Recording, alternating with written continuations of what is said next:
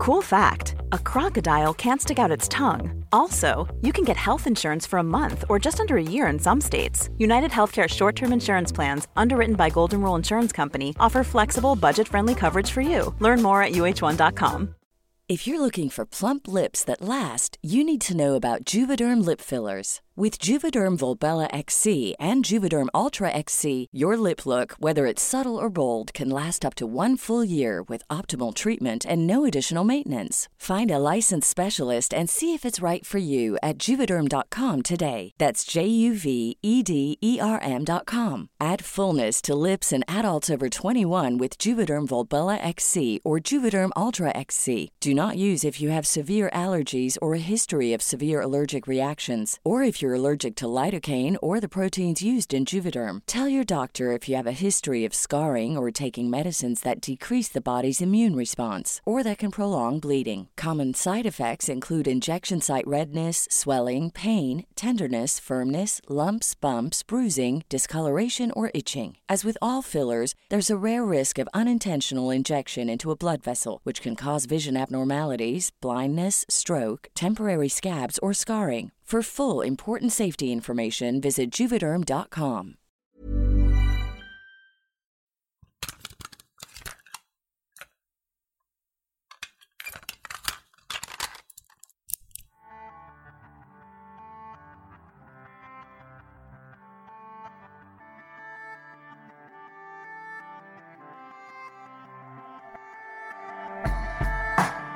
You are listening to The Coming Out Tapes, an audio archive of LGBTQ stories. I am your curator, Keris Bradley.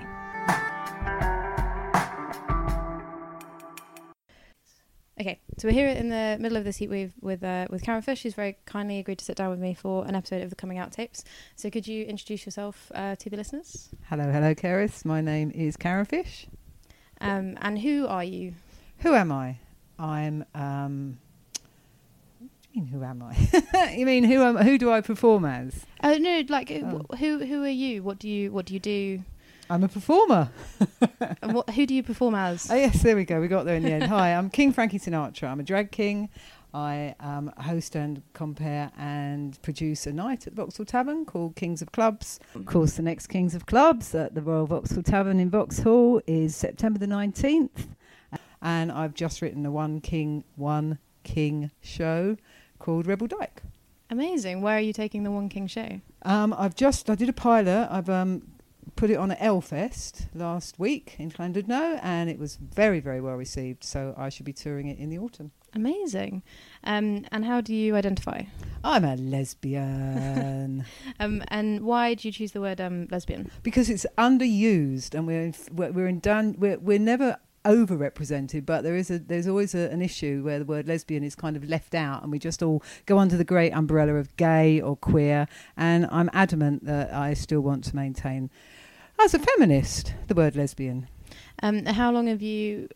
When did you first realise that you were a lesbian? Well, of course, I couldn't realise I was a lesbian because I couldn't say the word lesbian because that was just too taboo. I managed to say the word queer.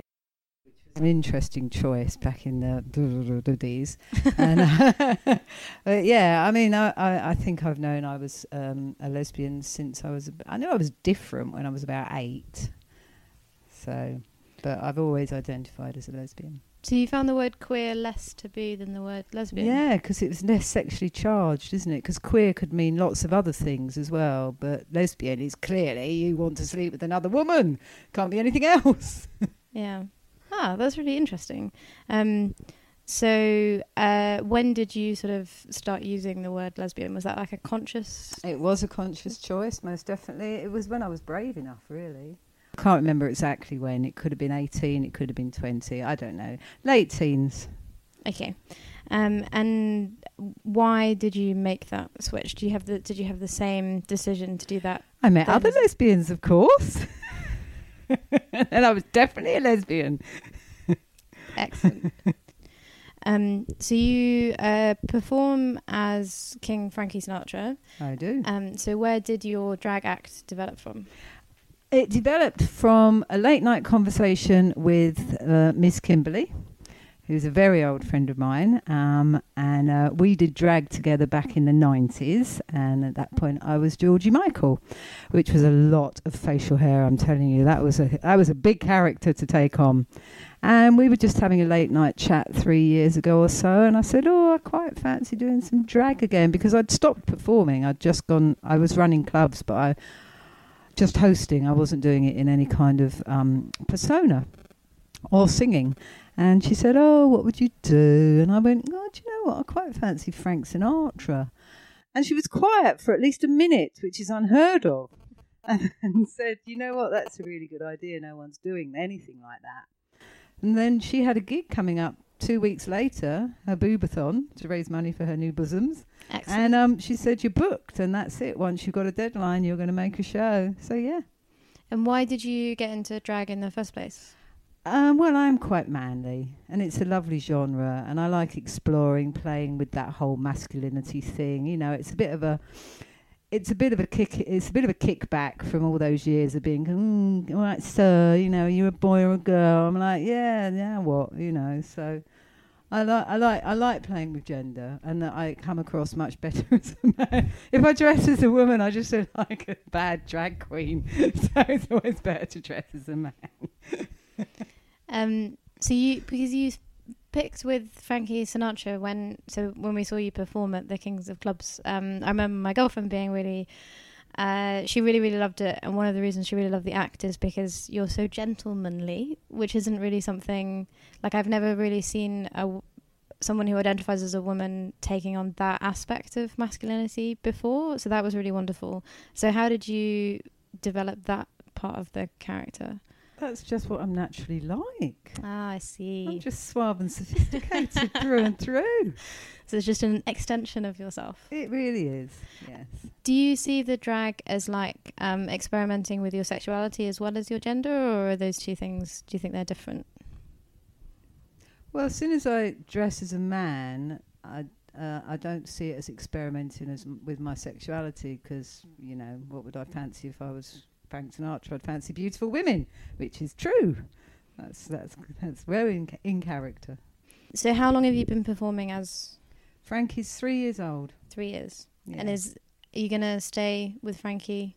Well, the show Rebel Dyke is it's a jukebox musical, and it's how did we get from prejudice to pride. So I don't start as Frankie, but I end as Frankie. So I've got other characters as well. I do Sid, and I do a bit of Freddie. But Frankie's always my brand, so I go back to that, yeah. And it's always singers? It's always singers I sing. You chose quite challenging singers. Frank Sinatra isn't that challenging. He's all about the phrasing. But Freddie Mercury is incredibly challenging. My goodness me, that man could sing. I struggled to sing his range. I mean, it's really remarkable. It's interesting to find that out, though, because you just listen and think, oh, this is a good song. But then when you pick it apart, you're like, wow, that's an amazing vocalist. Do you remember the first drag show that you saw? The first drag king that you saw? I think the first drag king I saw was Adam All. Ah. Well, this time round. I mean, previously, obviously, they've been... You know, back in the 90s, there were other drag kings as well. But this time round, I think the first time was Adam. Do you remember the first time that you decided that you wanted to try drag?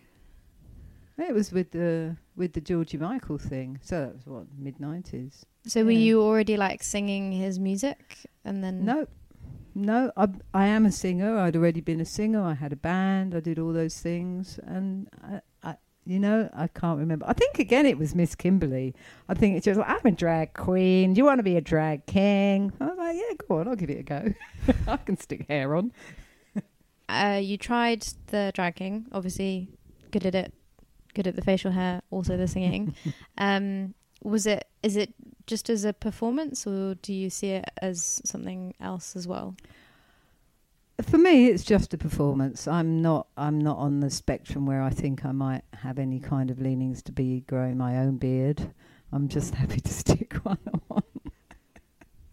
So you come off stage and put your costume back in a box and then... Yeah, and what if my girlfriend's feeling lucky, I might kiss her with my tash on, you know. I see. Yeah. Okay, so Rebel Dyke. This is a show from Prejudice to Pride. So what does that mean?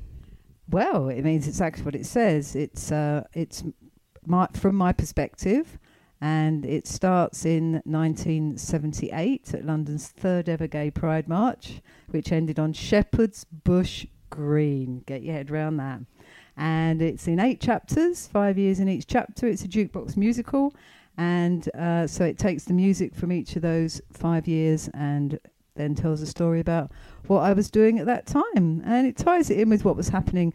It's not just about me, obviously. It does tie it in with greater England events, but it is. How did we get from Prejudice to Pride? How did I get from looking at 200 men on Shepherd's Bush Green to watching 30,000 people on floats going past me at Oxford Circus this year? You know, that's quite remarkable. 1 million people came to London to celebrate Gay Pride, with the third biggest tourist attraction in London. You know, and that's in my lifetime. That's remarkable. That's really remarkable.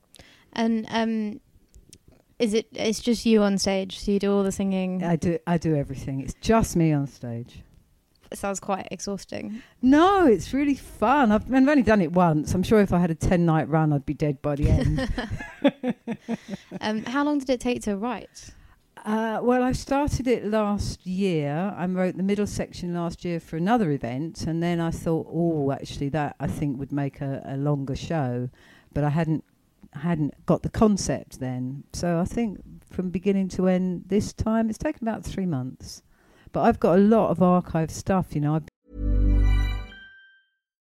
If you're looking for plump lips that last, you need to know about Juvederm lip fillers. With Juvederm Volbella XC and Juvederm Ultra XC, your lip look, whether it's subtle or bold, can last up to 1 full year with optimal treatment and no additional maintenance. Find a licensed specialist and see if it's right for you at Juvederm.com today. That's JUVEDERM.com. Add fullness to lips in adults over 21 with Juvederm Volbella XC or Juvederm Ultra XC. Do not use if you have severe allergies or a history of severe allergic reactions, or if you're allergic to lidocaine or the proteins used in Juvederm. Tell your doctor if you have a history of scarring or taking medicines that decrease the body's immune response or that can prolong bleeding. Common side effects include injection site redness, swelling, pain, tenderness, firmness, lumps, bumps, bruising, discoloration, or itching. As with all fillers, there's a rare risk of unintentional injection into a blood vessel, which can cause vision abnormalities, blindness, stroke, temporary scabs, or scarring. For full, important safety information, visit Juvederm.com.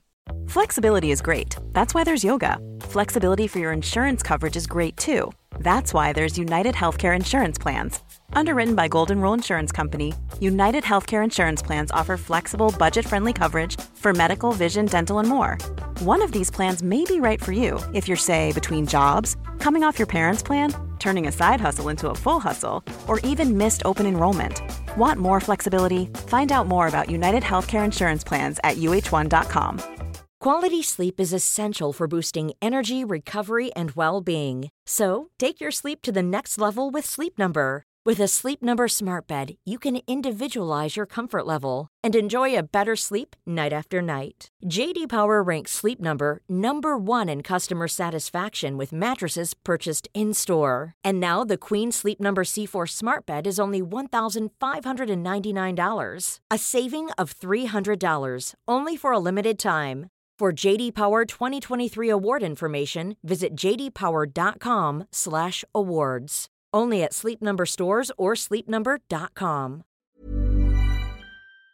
Been incredibly lucky. I've never had to move, and so I've got magazines, I've got photographs, I've got a lot of things that, you know, remind me of what was going on then.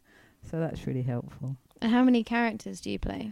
Well, there's 8 chapters. So 8 characters. 8 characters. Do you do costume changes? I do costume changes. That's how people know. Amazing. How fast are your costume changes? Split seconds. I mean, it's not a full costume change, you understand. You know, I'm not stripping down to my underwear. Sometimes it's just a different hat or a different T-shirt, but enough to move the story on. And where does the name come from? Rebel Dyke. I didn't think of that. It comes from the film Rebel Dykes, of whom I am one of the interviewees. And I think Siobhan Fahy, not the one out of Bananarama, the other one, I think she coined the phrase. But we're in collaboration, obviously. She knows I'm doing it and she's completely supportive. The two things are going to work well together, are working well together. It's funny, it's like, just as I started doing this, we've got an interview in a magazine called Gusher. Okay. Does that mean something to you? Nope. Then I may have the name wrong. Okay. I could double check. But anyway, it's an interview in a magazine about Rebel Diet. And it's like, we haven't done anything for 2 years. And then suddenly, you know, that zeitgeist comes around again. And people are like, oh, did you ever finish that film? So it's good timing, really. Is that how you see yourself, as a Rebel Dyke? Oh, completely. 100%. What do you think about the use of the word dyke? I love it. Yeah? I think we should absolutely reclaim it. It's a lovely word. It does sound good, doesn't it? It does, especially when put with the word rebel. Yay! Yeah. So how long have you been referring to yourself as a dyke? Well, probably as long as I could refer to myself as a lesbian. I think as soon as I heard the word dyke, I was like, oh yeah, that's me. Because lesbians can be, you know, sometimes the connotation is, you know, academic or something that I'm not. So I prefer the word dyke, actually. I think it's a bit more gutsy and working class. Do you remember when you first heard, like, where you learnt that word from? No, I don't. Because, so, in terms of when you were, like, choosing the language that you wanted to describe your sexuality, this was happening in a time when there wasn't as easy access to information. You didn't have the internet. God, no, we barely had the phone. We only had 3 channels on the telly. So how did you learn about, like, the different words? Like, did you have an opportunity to? Well, yeah, I mean, you met other women and then you got together and you chatted and they had books or, you know, there were some magazines. We had Spare Rib. We had On Our Backs. Yeah, there was stuff out there. It wasn't just, you know, the dark ages. Well, so when I interviewed Stuart, he talked about finding magazines in parks. Well, that's Stuart, isn't it? I mean, what was he doing looking for magazines in parks? Filth. I did not find magazines in parks. Okay. Definitely not. Just trying to learn about a different time.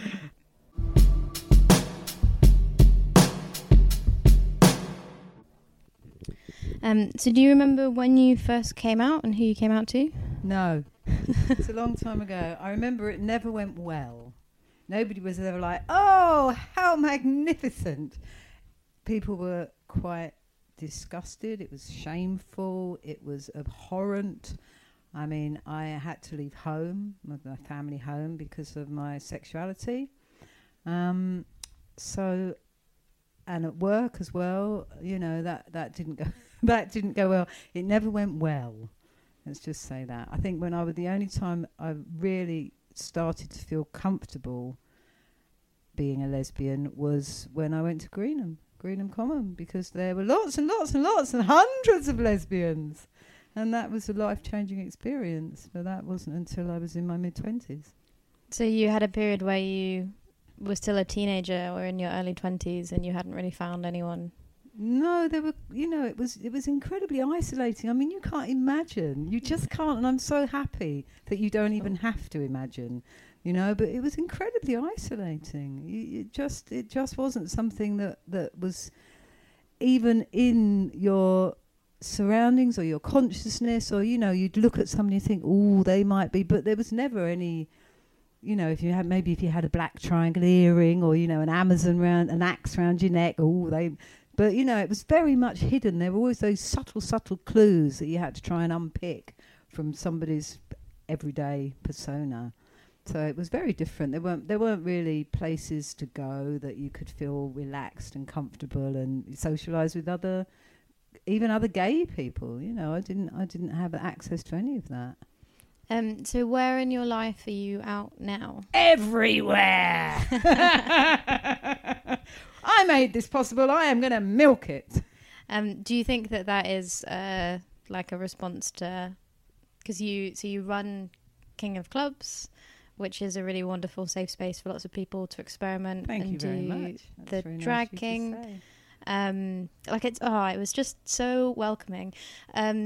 And so you have created all of these spaces and you spend so much time with other people from the community. Do you think that that is connected to the experience that you had coming out? Not directly, no. I think it's just a happy byproduct, really. I mean, I've worked in gay environments since I was in my mid-30s, so I've never ever had a problem. But you know what, I haven't got the time or the energy to deal with people that can't accept me for who I am. And that's it now, really. So when you say that you're out everywhere, is that like telling people that you're... Well, I don't quite go, hello, I'm Carabish and I'm a lesbian. No, but obviously I present as a lesbian. You know, you take one look at me, you're not going to think, oh, pretty girl with kids. Do you know what I mean? I mean, yeah. I don't ever hide who I am. So do you have any coming out stories?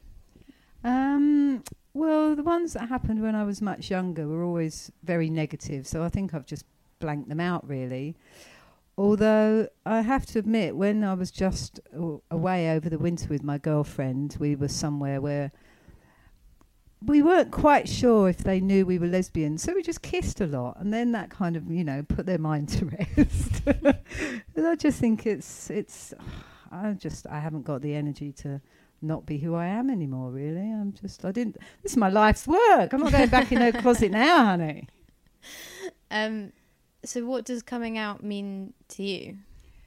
Well, it means many, many things, doesn't it? And to me, I mean, I live in a luxury of London. I live in a gay bubble. I don't really feel I have to challenge homophobia on a day-to-day basis. You know, I live in a place where I feel safe. So to me, it just means living my everyday existence and being who I am. But I don't feel challenged by that. You know, if I go abroad, I deliberately don't go places that are homophobic or have homophobic regimes, because I'm not giving them my tourist money. So I don't feel like I really have to confront homophobia in the way that I know other people do. So to me, coming out is just being who I am all the time. But I understand that that's not a luxury that everybody has.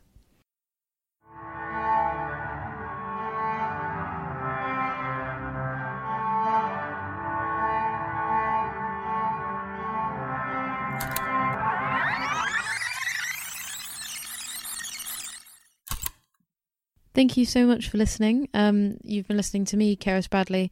I'd like to say a couple of thank yous to the other people who've worked on this project. So Alex Lathbridge, who has helped with the hosting of the podcast and also the compiling of the music that you've heard, and to Scary Boots for creating our incredible artwork.